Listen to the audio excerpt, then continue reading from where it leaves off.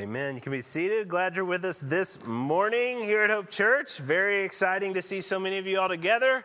And it's kind of exciting because of what we're talking about today. So we're talking about leaping for joy. That's the name of our sermon series. And it's because if you read through the Gospels and the teaching of Christ, he's very concerned with us experiencing joy. There's supposed to be something in Christianity that feels real nice. And yet, I will say, it feels somewhat counterintuitive. I don't know that a promise of joy is the experience that a lot of people have in the faith. If you're doing this right, it may be that your life has been filled not with all of this incredible victory, health, and wealth, but you might instead be experiencing a lot of hunger. You might be poor, and you might be marginalized. I think that Christianity feels that way in the world. I don't know, maybe you walk around and feel like you're just winning because you're a Christian. But in general, we are poor. You guys have been very generous. God has been incredibly generous, and yet we're not even sniffing buying a building on the east side of town. I don't know if you've looked at prices. We're not even close. We're not as maybe wealthy as we think. We are making ourselves hungry. You talk about being hungry. We're making ourselves hungry. We're doing a fasting month. I don't know how many of us in Hope Church are just go without food. I don't know. If that is you, please let us know. We want to help you out. But in general, we make ourselves hungry through fasting. I don't know if you've ever done a fast before. We're talking about fasting at Hope Church over the month of February because Jesus teaches us to fast, because there are unlimited, beautiful things within the world of that discipline, and it's overlooked by most people because it's fasting. Why would you want to voluntarily not eat when you could eat? It's the best part of every day. Why would you not be eating a big lunch? Well, okay, because there's something to this. There's a way in which the physical hunger helps you underline in your own heart and mind the reality that there's something not yet about our faith. That there's something in the world when you look out and see it that's sort of not yet about our faith. We talk about being poor, we can talk about being hungry, we can talk about being marginalized. Maybe there have been times in history where Christianity was winning. But if you go to the Middle Ages when Christianity was in charge, I don't know theologically, if you just jumped into that Christianity, how much of it would be very recognizable. Maybe there was a time in the United States where Christians were in charge of everything, but it doesn't feel that way now.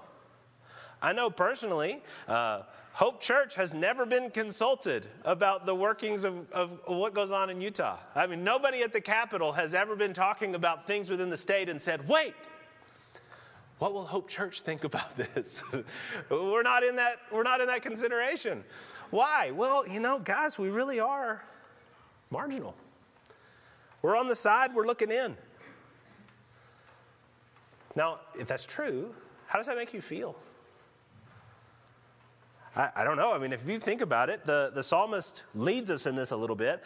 The guy that was writing the Psalm 73, was thinking about the people around him who did not follow the Lord and thinking about himself who did.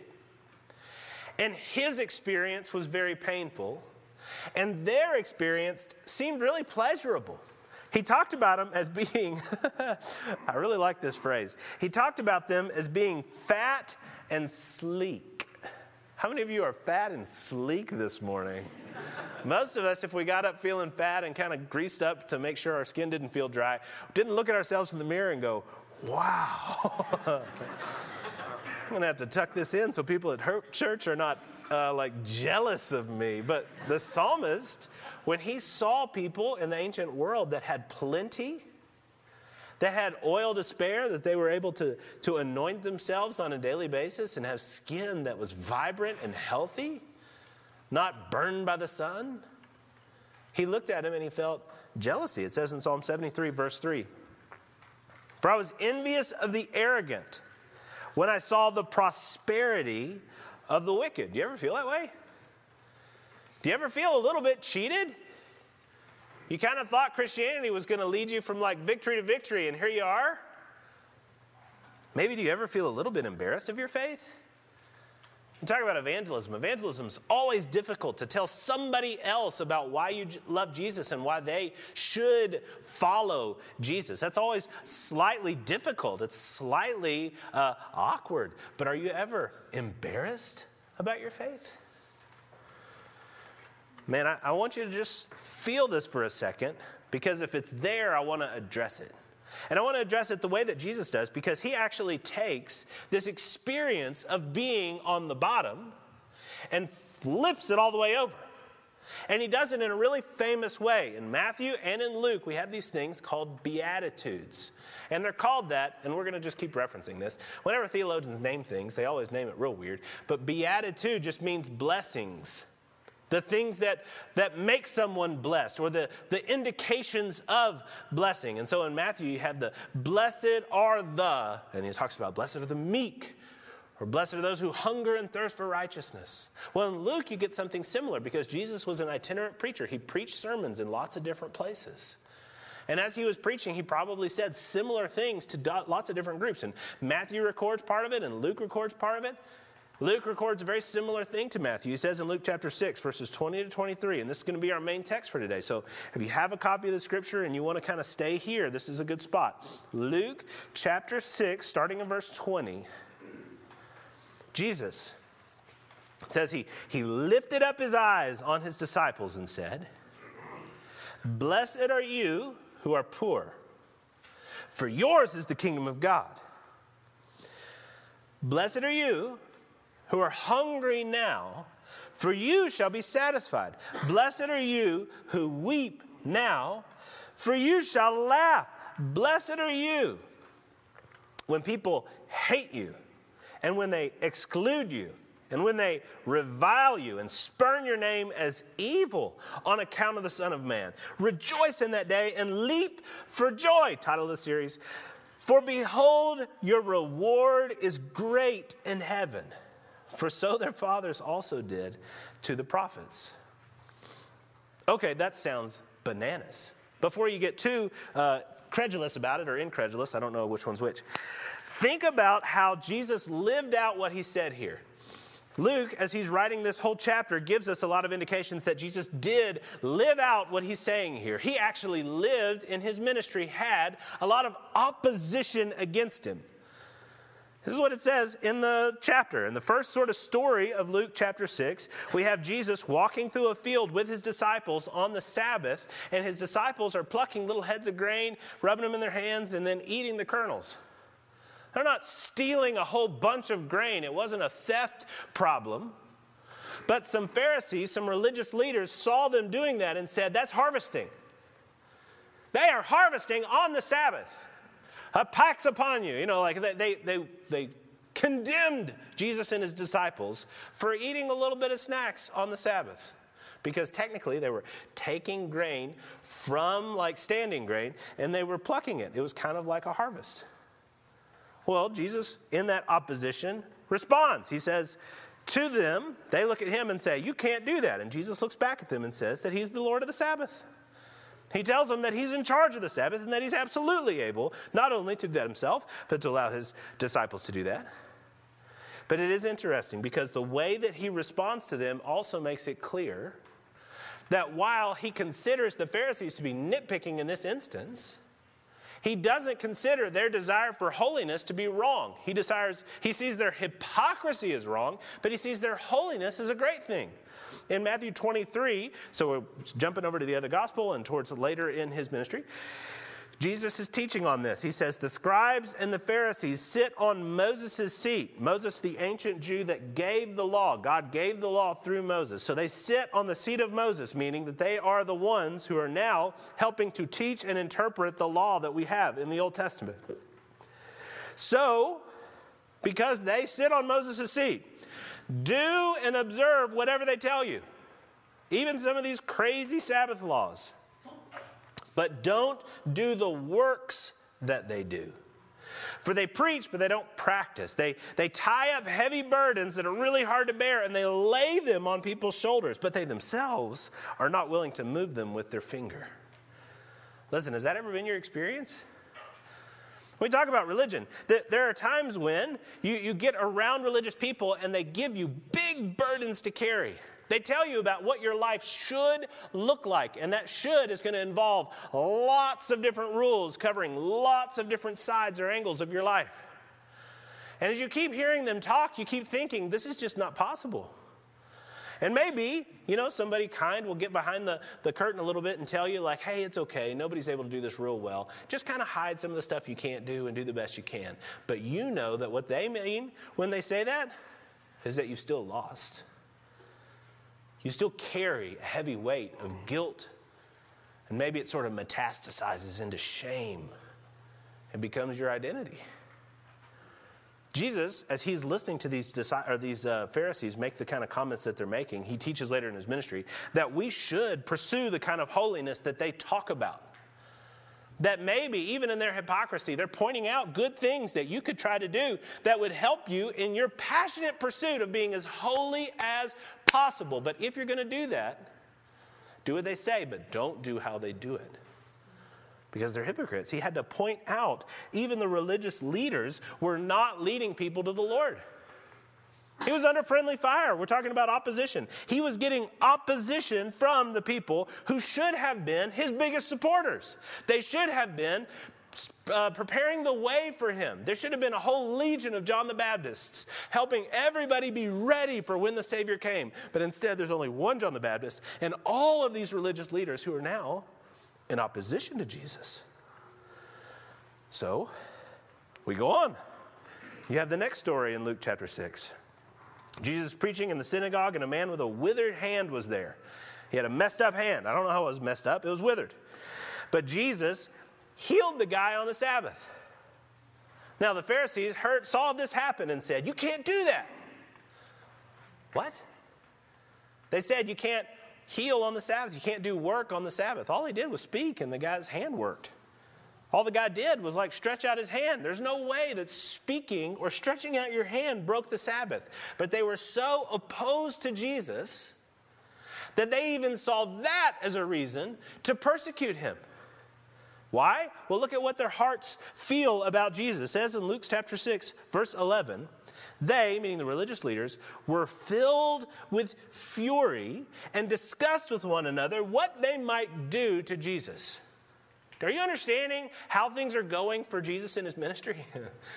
If I describe our ministry as marginalized, if I describe our ministry as poor, if I describe our ministry as hungry, how much more the example we have from our Lord? As he was going about and doing what he was supposed to do, the ones that were the religious leaders were opposed to him so forcefully that they are filled with fury and discussed with one another. It was an item in their meeting, how they might take care of this Jesus fella. And if you were with us last week, in Luke chapter 6, what we're talking about today, this is the second sermon we have from Jesus. The first sermon in Luke that we have from Jesus, we talked about last week. And if you remember, after he preached it, the people who heard it wanted to push him off a cliff. How are things going for Jesus in the sermon department? He is finding incredible opposition. Then we get the disciples that he chose. Oh my gosh. If he was trying to gain influence in the world, he didn't pick the right disciples. Who did he pick? Well, he picked a bunch of fishermen. Fishermen, meaning blue-collar guys, if they were raised Jewish, would have been raised in an educational system that weeded out people at the age of 10. At the age of 10, if you weren't keeping up with the kind of scholastic work that they had in understanding the law of Moses, you weren't a promising enough disciple. At the age of 10, they'd say, you know what, you're in the bottom half, get out of here. Go work with your dad. You're not going to be a rabbi. And then, at the age of 17, if you made the cut at the age of 10, at the age of 17, they'd have another cut. At the age of 17, if you had made it through all of that religious education, the people who were the itinerant teachers, the people who were in positions as the religious leaders would look out and they would take a couple of the best to be their disciples or their followers. And if you didn't get picked, then you had to go back to the blue-collar work. You had to go back to whatever the family business was. If Jesus chose fishermen, He chose men who had flunked out. They had already been disregarded by the religious leaders that were opposing Jesus throughout the whole chapter.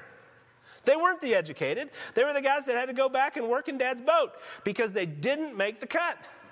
He also chose zealots. Zealots were Jews who were violently committed to throwing off the yoke of the Roman Empire. The Jewish people at that time were under the government of the Roman Empire was in charge of the Jewish people. And these guys were so against it that they were willing to fight and violently overthrow Rome. I don't know, not necessarily a guy I want in the room. You don't usually hear somebody talk about somebody being militant and think like, fun. Oh, you're not a Christian, you're a militant Christian. Great. Come be part of the leadership team. I don't know. Maybe you're into that.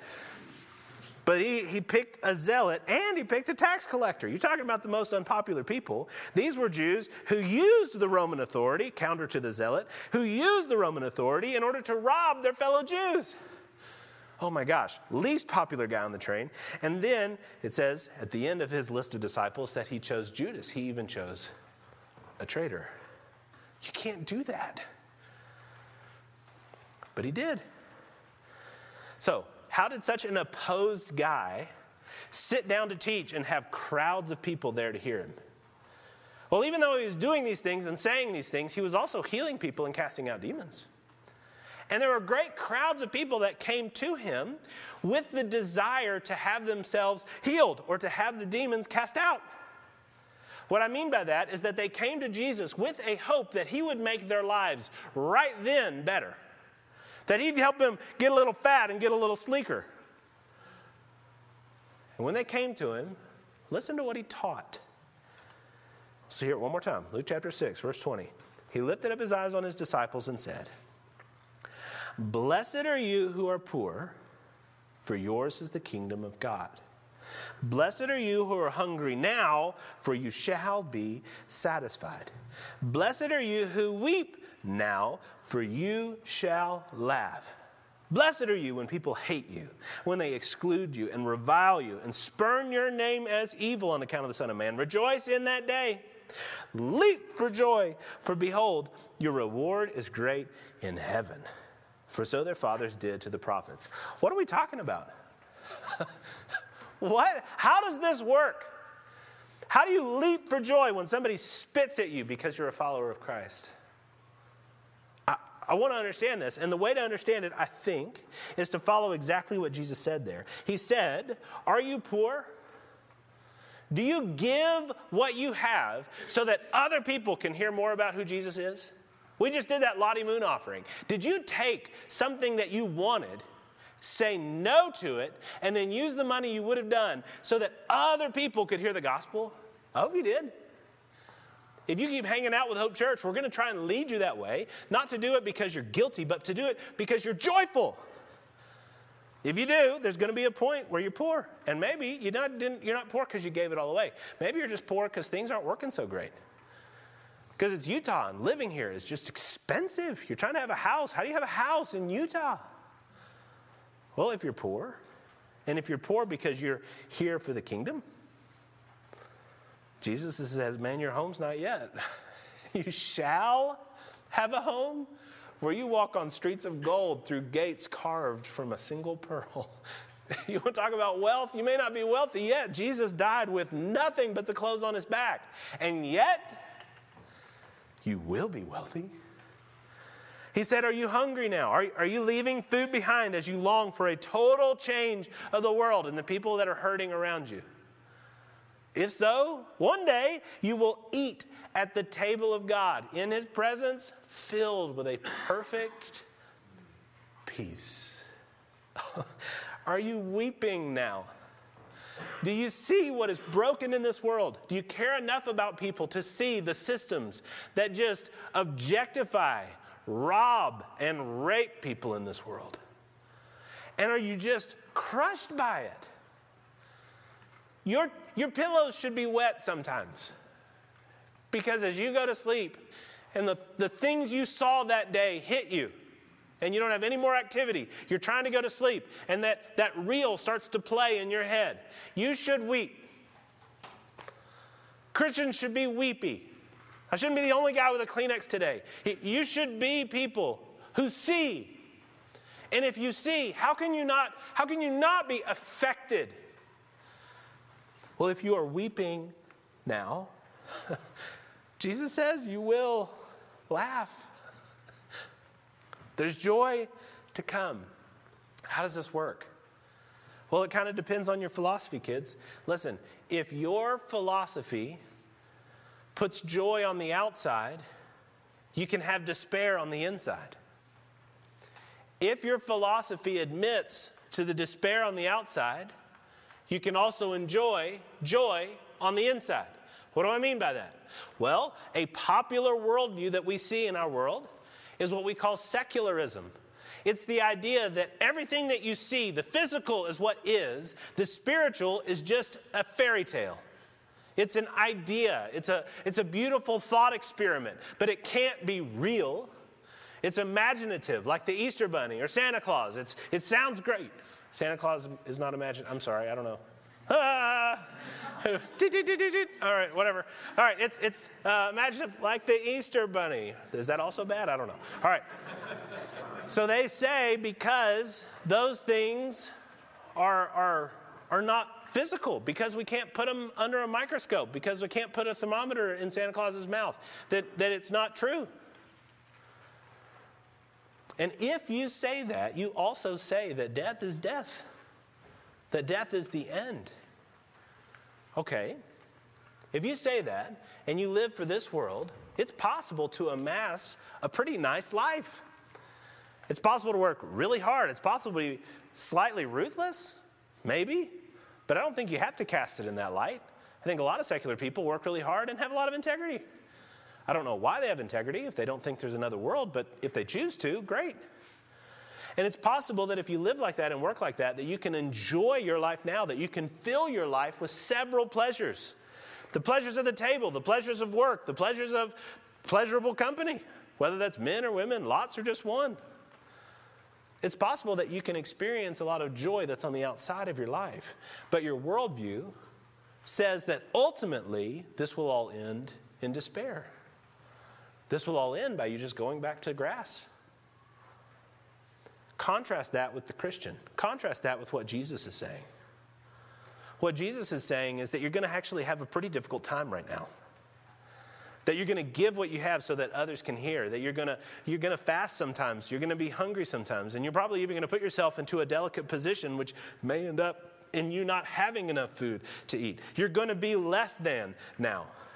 And your world right now might be filled with a lot of weeping on the outside. But on the inside, when you think about what shall be on the inside, when you realize that the King is on his throne and he looks on you with favor, that he has put his name on you and declared his steadfast love over you, on the inside, you're leaping for joy. You just got to make your choice on this, kids. Here's what G.K. Chesterton does such a beautiful job of talking about this. He said, when rationalists, mean secularists, say that the ancient world was more enlightened than the Christian, ancient meaning like classical period, was more enlightened than the Christian, from their point of view, they're right. For when they say enlightened, they really mean darkened with incurable despair. Do you see how Jesus is talking about this? Do you see how Chesterton is saying the same but the opposite? If you keep reading Jesus' words in Luke chapter 6, he goes from the blesseds to the woes. We don't get the woes the same way in Matthew. In Luke, he says, blessed are the blessed are the blessed. And then he says, woe to the. And the woes are to those that are the opposite. You can make a choice here, and you actually have to choose. Jesus is telling you that the world's upside down and his ministry has come to make it right side up. But the right side up way of living sees this world as a broken place and works desperately to change that as well as we can until the day when the Lord makes everything right. You have to choose where you're going to stand. The crowds came to hear Jesus speak, but he spoke to his disciples. Matthew and Luke both make that clear, that there are a crowd of people, but Jesus is speaking to his disciples. He's speaking to those that have already committed. And as he's speaking to those that have already committed, he's making it clear that they're going to have to choose. They can choose to be healed. They can choose to have their life look wonderful. But if they do, they're giving up on something to come. Or they can choose the Jesus who is being opposed. They can choose the Jesus who the Pharisees want to kill and the crowds walk away from. They can choose, verse 22, blessed are you when people hate you and when they exclude you and revile you and spurn your name as evil on account of the Son of Man. Are you there yet? I don't know. I read a blog this week from a young couple that is going to do ministry. They're going to join in with kingdom work in the nation of India, and they're from America. And their names are very important, but I'm not going to use them because it's not really the point. The point isn't that they are unique. The point is that what they're doing is very commonplace Christianity. It's things that are happening all the time as brothers and sisters feel the need for many to hear the gospel and respond to it. And so they give up what they have now in order to work for what will be. And this lovely, you can think, we have so many of these young families at Hope Church. Just imagine, it's a young wife, young husband, and a young baby. And they're leaving, and they're flying to India to join kingdom work there. And she titled the blog, "Hit the Ground Running, ... And the ground hit back." She said, "But the Lord is certainly doing something in us. Every time we say, 'This is all I've got, please don't ask anymore,' He does, in kindness, and with our good and His glory in mind." It's a humbling and a stretching that we are learning how to welcome rather than resist. That's really poetic. I hope that you're following what she's saying there. But I'll tell you, we're tired. Please pray for resolve and for grace to be poured into our souls so that it pours out of us in the hard moments, towards one another, towards their Son, and towards the masses of people that they interact with every day. We love and miss you all dearly. I don't know if you understand that. If you're a Christian, I think that you begin to. If you tell people about Jesus and experience rejection, I think that you begin to. If you see a world that needs change and you start sacrificing things that you would have done in order to bring about that change, I think you start to. I want to be really careful here. I am not saying that those people that went to India or the disciples are saved because they suffer. They're not. Jesus is speaking to his disciples, and he's speaking to them about the kingdom because they are already part of the kingdom. The ESV Study Bible, I would encourage you. This is such a great one-volume way to understand the Bible better. The ESV Study Bible talks about it. It says, the Beatitudes are not conditions for entering the kingdom of God, but blessings pronounced on those who have already entered. He says that if you show mercy, you're blessed because you're going to receive mercy. And in our legalistic brains, we say, oh, okay, so if you don't show mercy, then it must mean. So then you can only go to heaven if you show mercy, which must mean that it's only those that have earned it through their mercy that are allowed into heaven. But it's not. It's exactly the opposite. The kingdom of God says that you show mercy because he has first shown mercy to you. Jesus told a parable about an unforgiving servant. The idea was the king forgave the servant of an unimaginable debt, and then the servant went out from that forgiveness, saw somebody who owed him a debt, and instead of forgiving that person, insisted they pay it back. The king heard about it and then insisted that servant pay his whole debt. Why? He said, I showed you mercy, and would you not show mercy to another? It was indicating that he had not really received, not really understood the mercy that the king gave to him. When we say these Beatitudes, you are receiving these things because you have trusted in Jesus' teaching. You've trusted him as your Savior. And your Lord. So this morning, let me ask you, is that you? I'm trying to give you a very clear picture of the heaven and the hell that the Bible talks about. The Bible is really clear that you can choose him now, and if you do, your life is going to be difficult, but your forever is going to be bliss. But the Bible is also clear that you can reject him now, and you can have the pleasures that he forbids now, but on that day, you'll be separated from him. You'll be separated from life and light and pleasure forever. That's what the Bible calls hell. Who have you chosen? Who is your Lord? Is it a version of Jesus that still lets you do whatever you want? Well, that's not the Jesus that I see described here. Or are you not like the crowds, but like the disciples who choose this Jesus even though it means suffering now in view of great joy to come? What we're about to do is a baptism. And when you see a baptism, you see a person who is undergoing a physical experience to express a spiritual reality. That person is going to go under the water. They're going to die. But then they come back up. Can I tell you, that's Christianity. You're going to choose him. You're going to choose to go die with him. But if you do, if you choose him, even though it means he's your Lord, even though it means a little bit of dying, it may just be the dying of fasting, but it may be the dying of martyrdom, and you go down with him, what happens? You come gloriously back to life in the view of that resurrection. Do you feel joy? Oh, I hope that you will. I hope that you do. If not, can you choose today?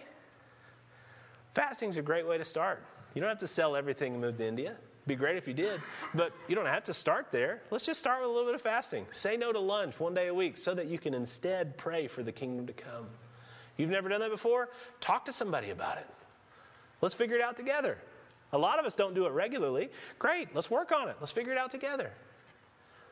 But if you've not received Jesus as your Lord and Savior, then that's really where we need to start today. And again, we would just ask, would you be humble enough to speak to someone about it? Pray that you would. We're going to watch a testimony video as I pray, and then we'll do a baptism, and then we'll sing and be dismissed. Let's pray. Lord God and Heavenly Father, please bless your people with an understanding of your gospel. Not some version of it that sounds great to us, but allows us to just do whatever we want. Not some version of it, Father, that sounds really difficult to us, but also somehow leaves room for us to feel pride because we showed mercy, and so you're going to show us mercy. Lord, no. Will you give us the true gospel that says Jesus died that we as sinners can be forgiven? We can be adopted. Father, we love you, and we pray that the visual of this baptism, the testimony that she speaks, would speak the gospel to our hearts, that we might understand it, we might accept it, and we might tell the whole world about it. We love you, Lord. We pray these things in your Son's holy name.